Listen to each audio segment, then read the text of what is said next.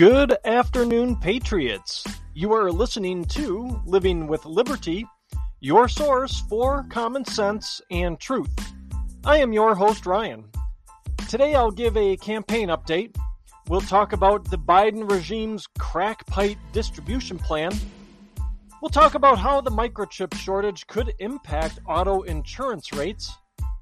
We'll talk about how hypocrisy is once again on full display within the Biden administration.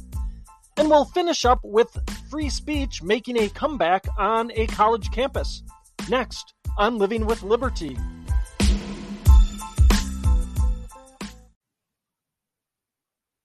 A quick campaign update to kick off today's show. As many of you know, I've made it through to the general election in April for one of the open school board seats for my school district. Thank you all for the support in getting me to this point. We have another 6-week sprint to the general election. It's going to go very fast, and we are running against the incumbents. It will be a tough road, but I've been running this campaign under the expectation that we would be on the ballot in April, and that it would be a professionally run campaign, and it's been recognized as such, and we are indeed on the ballot in April. I'll need a couple of things to close this campaign out strong: funding and volunteers. That, of course, is if you live nearby me. If you feel led, please pause the show now and go to Ryan Mueller for BASD.com and click the donate button to give money to the campaign, and the volunteer button if you are willing to volunteer in some form or fashion for our campaign, for our drive to securing one of the 2 open school board seats. Our message has been strong, is strong, continues to remain strong. People are responding to it very positively in our community, and the people here are ready for a change. Your continued support in my quest to win a seat on the school board means the world to me, and I can't thank you enough. Now, moving on with the content for today's show. If there was any lingering doubt about the intentions of the Democrat Party, Crack Pipe-a-Palooza should put an end to it. They want a citizenry that is dumbed down and hooked on government programs. They want us dependent because dependent people are compliant people. What's one way to accomplish this? They have to do it in sections. They're not going to get every corner of the population, everybody in the population to buy in all at once. So they've got to kind of section us off, divide us up. So how do they accomplish this? Well, they start with the easy ones first, and that's to keep feeding people's drug addiction. Now, this crack pipe distribution plan is part of a $30 million program written into being by an executive order to, quote unquote, advance racial equity. That in and of itself seems to me to be a little bit racist, but I guess that's neither here nor there. We're talking about the Biden administration. It seems like everything they've done has really been in with a race based bent here. So this is $30 million that we don't have being pissed away on enabling drug users to continue in their self-destructive ways. If we're going to throw $30 million we don't have at a problem, maybe we should look at, I don't know, helping those addicts get clean, helping them look for work, giving them a hand up instead of a hand out. Now, that's not to say that it would cure and reform every addict. The person has to want it for themselves. I do believe that if we focused on that, though, that the majority of them would pull themselves up. They would take the help, and they would put the work in to get clean. It's foolish to think that it would work for everybody, that we could solve all the problems. There's just some people that aren't going to do it. They don't have the will, they don't want to, etc. But I think for the majority of people, we could accomplish something if we were going to spend $30 million we don't have. We could accomplish, I'd say, getting the majority of these people help. Now, this would be a much better use of the $30 million that the Fed would have to print up to fund the program. Oh, and here's the other, beautiful piece about this whole thing. This has already been tried before. Seattle and San Francisco have had similar problem or programs in place, only to back away from them because the problem is it enabled drug users. They I don't know why it took them to experiment with this to come to this great conclusion, but they found there and had concerns in Seattle and San Francisco that handing out free crack pipes only led to more drug use. Well, what was the first clue they had that distributing drug paraphernalia for free enabled drug use? Was there really any doubt that enabling addicts was really going to be the outcome of giving away free crack kits? Now, the federal government wants to do it under the guise of advancing equity for all, including people of color and others who have been historically underserved, marginalized, and adversely affected by persistent poverty and inequality. So, and that's how the Biden regime puts it. I'll link the article where that's from. So we're saying here what the Biden regime is saying that, well, it's the persistent poverty and inequality that have led to these people's addictions. So instead of having them to scrounge around for their own crack pipe, we'll just give them one because that's equity. That's helping them out. That's advancing equity for everybody. We're going to give crack pipes. So we have communities that have been underserved in their acquisition of crack pipes. So we have to hand them out for free. That's what we're saying. That's the play here. That right? What am I missing? They're underserved, so let's give them crack pipes. So they don't have to go and make their own, I guess. I don't know. So here we have, okay, this must be the thinking, I guess. It's the rich get to snort their coke off of nice clean mirrors. So we as the Biden administration need to level the playing field by handing out nice, clean, probably Chinese made crack pipes so the users can have a better and cleaner overall experience while they're getting high. That's the message here. I mean, we've gone from just say no to here's a crack pipe. You're on your own for the crack, but here's a crack pipe. And this is all, and it's not to mention that the last time I checked, we're breaking federal law by handing out and encouraging drug use. Where are the people calling for that? Where are the so-called community leaders in all this denouncing this move to enable drug use? Where's the citizenry? Where are these people saying, no, we don't want this grant money that's going to enable drug users to continue in their ways to hand out free crack pipes? We don't want this grant money coming into our towns and cities. Well, either they're being ignored by the media or they're nowhere to be found. And right now, judging by the cities that have the biggest problem, it's probably the fact that they're nowhere to be found, because honestly, this isn't about equity. It's about keeping a segment of the population in a drug-induced stupor so they can control them. That is what this is about. It's about the fact that dependent people are compliant people. Okay, moving on to some economic news. The microchip shortages could have an impact on the auto insurance industry. Now, it's been well documented that these chip shortages have led to decreased supply in new vehicles and even the shutdown of automotive assembly plants. And we've seen it. We've all seen the empty car lots with just kind of a sad, they're in just a sad shape as far as the new vehicles available are concerned. The other thing here, and this is what a lot of people don't think about, is just all the trickle down that comes from this. Yes, we're seeing impacts on prices and shortages on those, call it those first tier of goods and services. But what if we go a level deeper?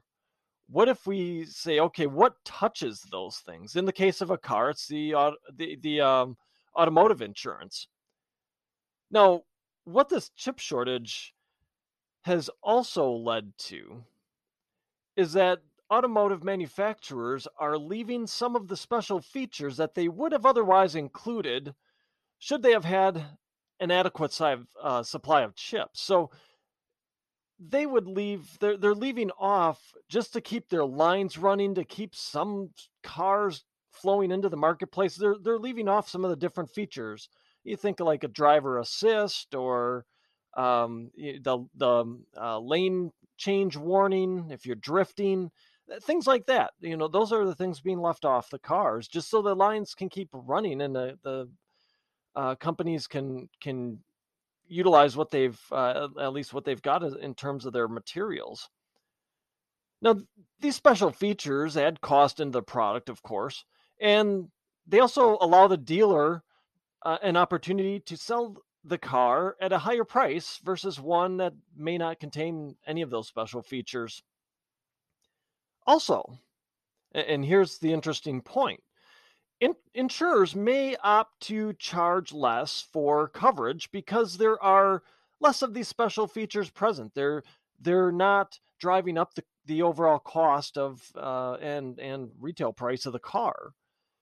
So when there's an accident where the car is totaled out, that means there's less value overall in terms of an insurance claim.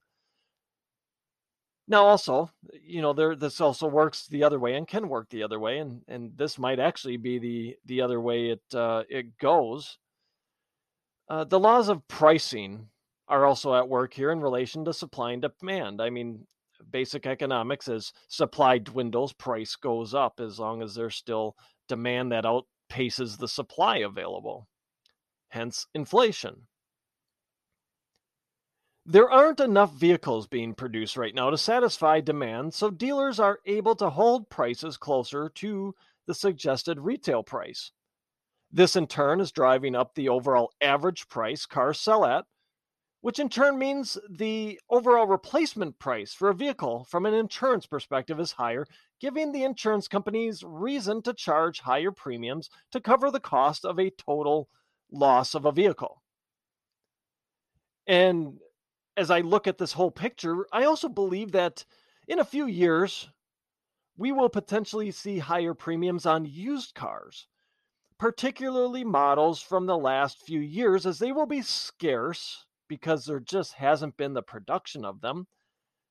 And they will have a higher resale value than they might all otherwise have had, just because they were sold at a higher price, just because there is a scarcity of them.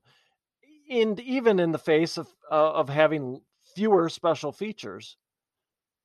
So you look at the insurance industry. I mean, this is.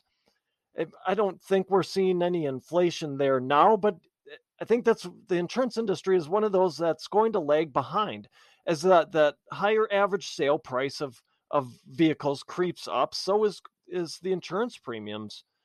They're going to protect themselves against the higher valuation of cars, the higher replacement costs of cars, as they, as an accident may occur and the car becomes a total loss.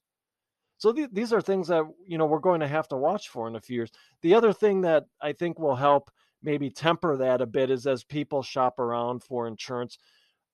That could be one of those things too with the insurance market, where as people shop around looking for the best price, that'll help keep rates low. At any rate, it's going to be an interesting next couple of years as this thing shakes out from just the shortage of vehicles produced the last couple of years. Okay, on to a Canadian trucker protest story here. I have a story from Breitbart, a piece from Breitbart here about how the White House defended the truckers in Canada, their right to protest. Now, the hypocrisy isn't a shock at this point from this awful regime.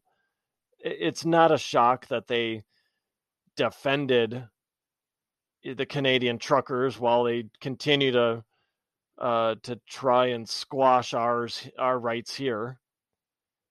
So the Biden administration's like, you know what? It's okay to protest for rights and freedom. We agree with that. That's fine. Go ahead and do it. Just don't do it against our regime here. That's the message that they're sending. Or the other message is, well, if you are going to protest here, just burn everything down. Yeah, we're okay with that too. So Biden's press propagandist, Jen Psaki, had this to say about the truckers in Canada. She said this. She says, "We, of course, support, as you know, the right to freedom of speech and protest." Really? That's amazing. It's amazing that you support the freedom of speech and protest, considering the truckers weren't burning down buildings or looting stores in kind of that mostly peaceful protest fashion. I thought the regime's support for protest and freedom of speech was only reserved for violent, out of hand protests, or, what most normal people would call a riot.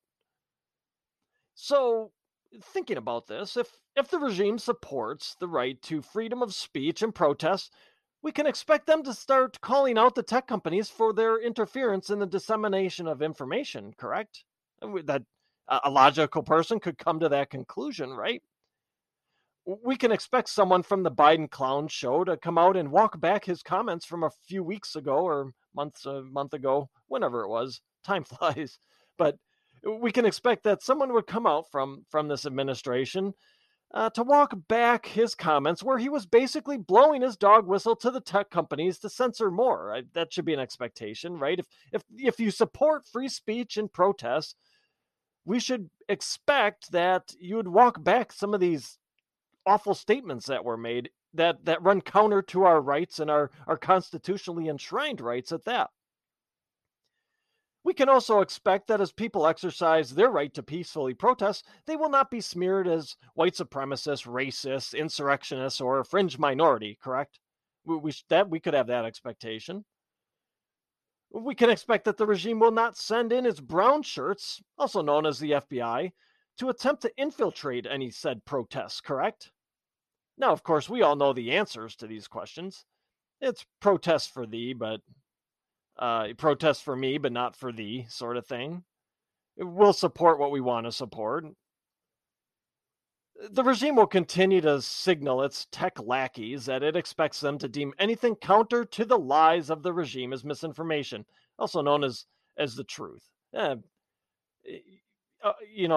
think if you go out there and look, there's some things that you're like, how does that not get censored? Because it's obviously a lie, but the truth gets censored, and that's from people, on whatever side you're on, right? We can expect that they're still going to signal to big tech that, if we don't like it, take it down. And we can also expect that the thoroughly corrupt and political FBI will continue to try and infiltrate any protest against the regime to try and start a narrative of how dangerous the deplorables are, that how much influence Trump still has over everybody, that he's cast his spell over everybody, and we can't have these violent deplorables in our society. We can expect that the mediocres in the media will continue to print out the talking points from their morning email from the DNC and report them as if they were fact. I mean, we didn't even get out of this presser, and Psaki had to continue on with the propaganda in it, where she couldn't just leave it at, yes, we support free speech and protests. So the redheaded Pinocchio wasn't going to leave a presser without spouting out at least one lie. So she also said this within that press conference. So again, from the Breitbart piece, says this: Psaki, however, downplayed the idea that the congestion was directly related to vaccine requirements, claiming there is zero indication that vaccine requirements in various industries cause disruptions. Really, Jen, then why are there ports of entry? Why were the ports of entry from Canada into the USA blocked? Why were Why was Ottawa flooded with trucks? Why were their streets cut off with trucks? You couldn't get around. So you're saying that the truckers that we've seen that have been interviewed by actual journalists and independent journalists and citizen journalists who have to do the job of career journalists, because the career journalists, you know, don't know how to do their job. They continually lie and try to press a point of view, and are too stupid to realize that in this day and age of video and citizen journalists and everything else, that they just look like morons. So the truckers that have been interviewed by these actual people doing actual journalism were lying then when they said it was due to the mandates is why they were in Ottawa, why they were blocking off ports of entry, why they closed the Ambassador Bridge for a week by parking on it, because of the mandates. That's what all of them said. But all absolutists. That's what I think a vast majority of them said, or was at least part of their message. And now, maybe old Jen here should pay a little visit to ScrewTube. You know what? Check that Rumble. Go to Rumble. ScrewTube probably took it all down. And she should check out the videos of what the drivers were actually saying from themselves. Because, like I said, I'm pretty sure the consensus amongst the drivers and the reason they were protesting, it was due to the mandates. They didn't agree with it. They want all these mandates gone and society opened up. Now, speaking of trucker protests, take this bit of advice from the Supply Chain Insider. Maybe I should start a regular segment on the show of supply chain insider information. But so take my advice here: stock up a little bit on food. Word is that the U.S. version of the Freedom Convoy is due to start around March 1st. I've seen a lot of stories and articles that it's already in process. I know in my area here, we've got several places that are collecting supplies up for when the truckers come through, so we can give them supplies so they're ready to kind of weather a protest for however long it takes. Really, there's already not nearly enough trucks on the road available, not enough drivers available to move all the freight that needs to be moved so we can restock our shelves and our supply chains can operate normally. And with this convoy, with this protest, there'll be a bunch more drivers and trucks taken out of the supply available once the convoy is underway and moving. I think you'll see, especially a lot of the owner operators, where if fleets companies aren't able to take loads, then owner operators become kind of that next level where companies, shippers look to take their freight. So you're going to see a lot of owner operators, I think, join this convoy as well. And those trucks will be out of the rotation as far as picking up freight, which means our shelves are going to get emptier again. So take my advice. It's best to keep a little extra food on hand for the next month or so. I think, as they go through, it's going to we're going to see supplies on the shelf dwindle. So just be ready for that. Okay, last story for today. Free speech is making its way back to college campuses.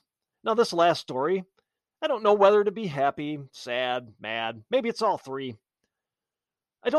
I do think that if our first president were still alive, he would be kicking the asses of the administrators of his namesake university.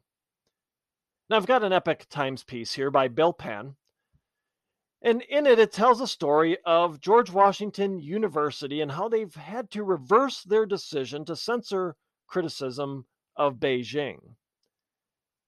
So, this criticism of Beijing, the request to censor it, was at the request of a Chinese student group controlled by, it's the CCP. The criticism in question were of posters calling out the human rights abuses of the CCP. So then these posters, because they were satirical, had the Olympic theme to them. So they were using Olympic events and tying it into some of the human rights abuses that is perpetrated by the CCP. So they were satirical posters, and you have this Chinese student group controlled by the CCP, which basically an arm of the Chinese embassy in this country is what the student group amounts to. They managed to pressure the university into pulling these posters down, to censoring this criticism initially. Now, I have so many questions with this one. First one is, why the hell is there a student group controlled by the CCP with influence at the namesake university of one of our founding fathers? Who in their right mind thought this was a good idea?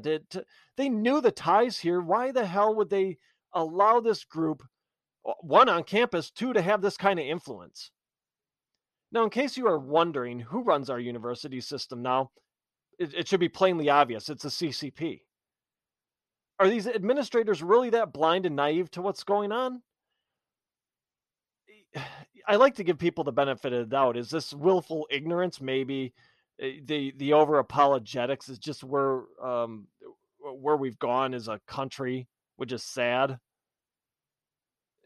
And are they blind and naive? You know what? Apparently they are, because in this situation, the CCP said jump, and the embarrassment of administration at George Washington University said, how high, Daddy China? Second, aren't universities supposed to be bastions of free speech and the free exchange of ideas? Aren't they supposed to be places where we can go to, or students can go to? The whole point of these colleges is to be enlightened by new ideas, have an exchange of free exchange of ideas and viewpoints. And thinking about it, aren't universities, you think about history, aren't the colleges and universities of this country the places where a number of protests started in favor of shedding light on things like human rights abuses, like just civil rights abuses? Isn't that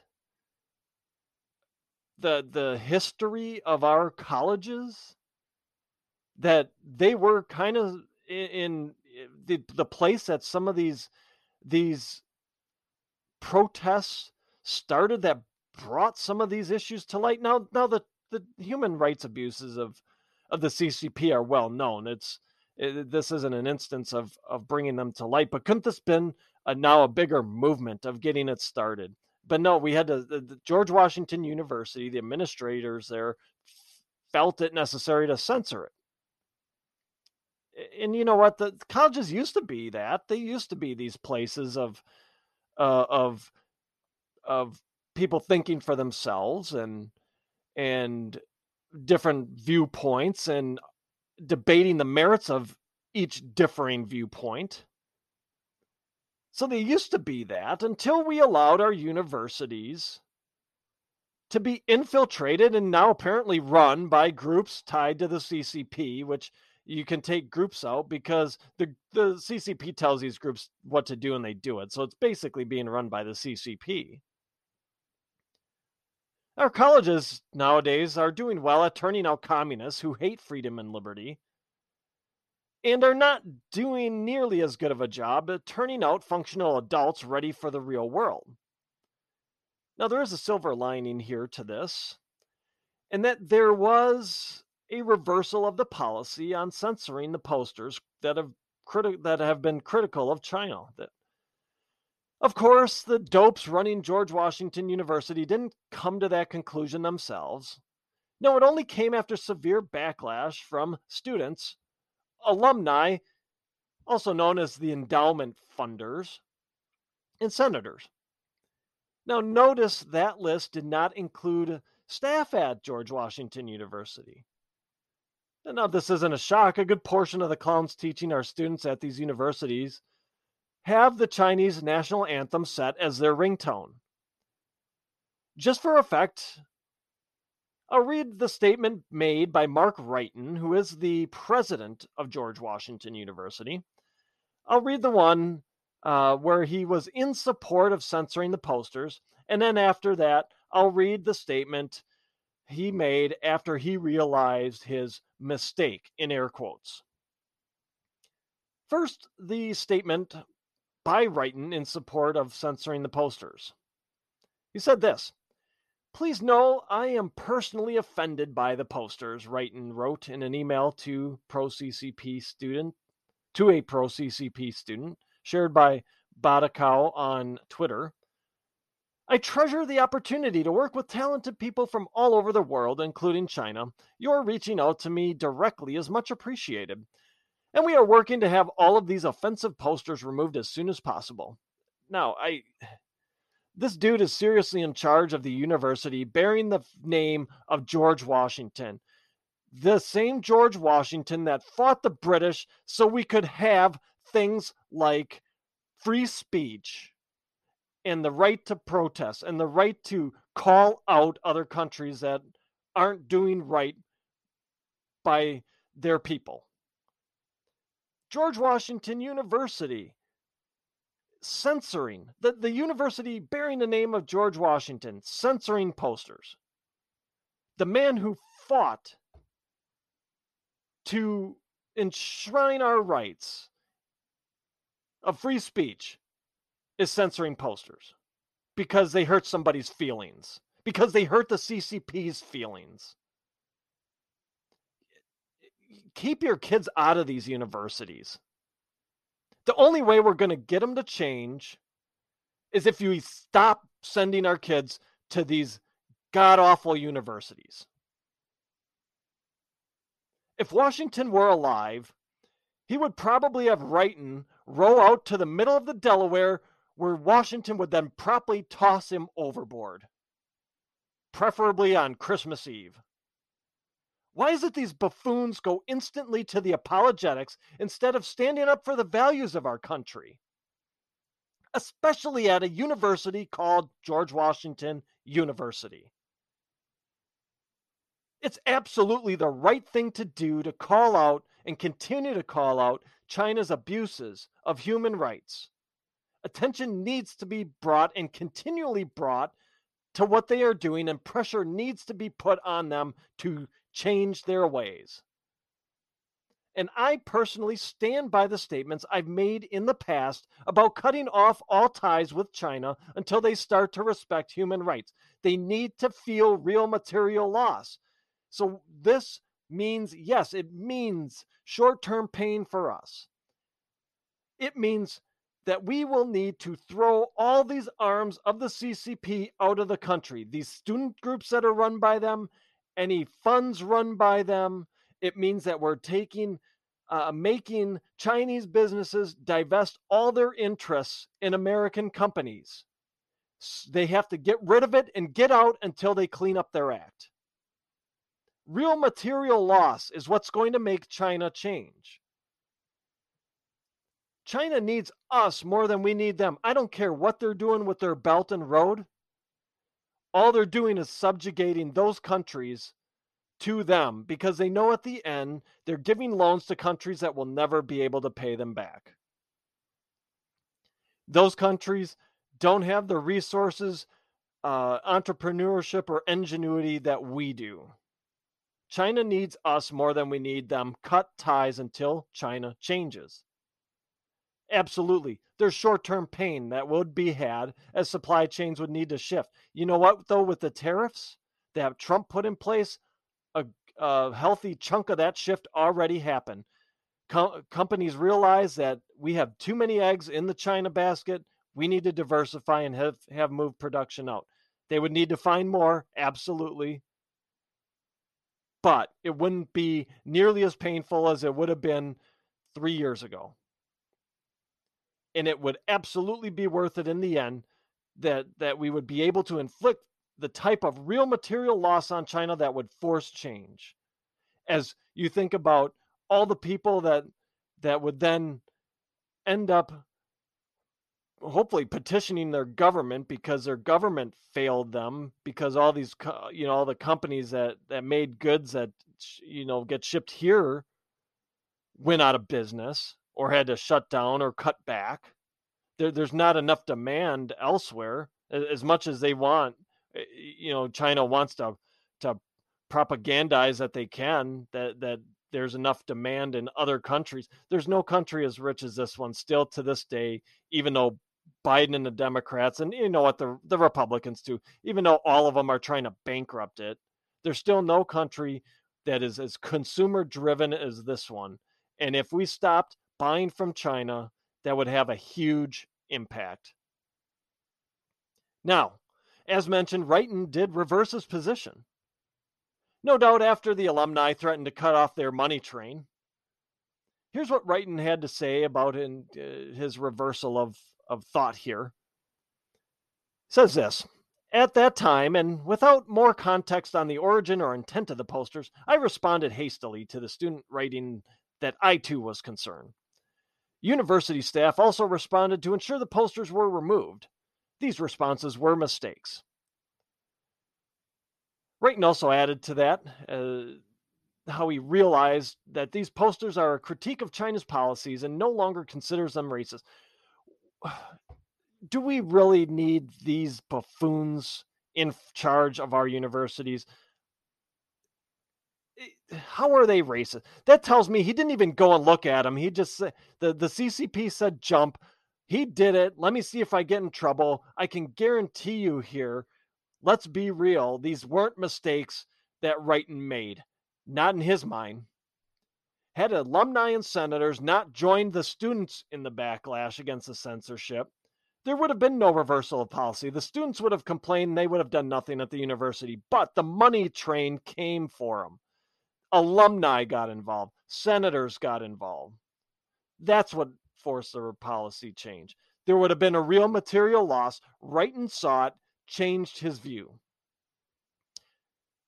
Had those other groups not gotten involved, there would have been no acknowledgement that it was wrong to censor speech, the speech of others, in shedding light on an issue of human rights abuses by China. No, our universities are run by petty tyrants, and just like our federal government, just like some of our state governments, just like some of our municipal governments. They are run by petty tyrants who love to prove their worth to the CCP. The only reason there was a reversal of fortune at George Washington University is that there was a coalition of students, alumni, and senators willing to speak out against the censorship. The tide is turning. The cruise ship is turning around. It's coming back. The people will no longer put up with the petty tyranny. The students are proving that on these college campuses. This is just one example. Now, if we keep pushing back like those students, alumni, the senators at George Washington University, we keep pushing back like that, we will continue to be on the right track to saving our republic. Friends, that's my show for today. Thank you for listening. Please check out my website, livingwithlibertypodcast.com. There you'll find links to my past shows, my original articles, as well as other resources to help arm you with knowledge in fighting off the prevailing narratives of the day. While on my website, shop my store, Living with Liberty Outfitters. Lastly, I'd be so grateful if you shared, subscribed, and left a positive review of the show, should your listening platform allow. Subscribing helps us move up the charts and helps more people find the truth.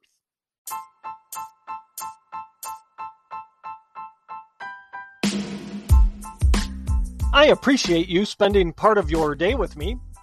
Please help us spread the truth by sharing my show and website with friends and family, as well as on your social media accounts. My website is livingwithlibertypodcast.com.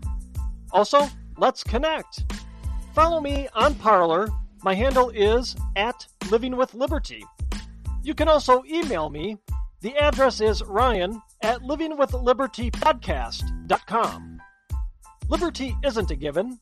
We must fight to protect it. Working together, we will do exactly that. Until next time.